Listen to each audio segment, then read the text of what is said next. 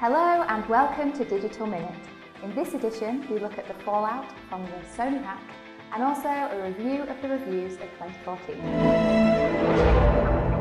There have been a number of high-profile security breaches this year, but according to Mashable, the attack on Sony is the worst corporate hack in history. The group behind the attack, Guardians of Peace, are believed to have compromised all of the data from Sony's internal networks, including unreleased films, scripts, including the latest James Bond film, and also emails that are highly confidential as well as salary information. A recent survey by KPMG has revealed that half of UK businesses would consider hiring their own hacker to prevent such a situation occurring for them. As we make our way towards Christmas and New Year, we've seen a raft of reviews of 2014. The World Cup, Harry Styles and One Direction dominated conversation on Twitter.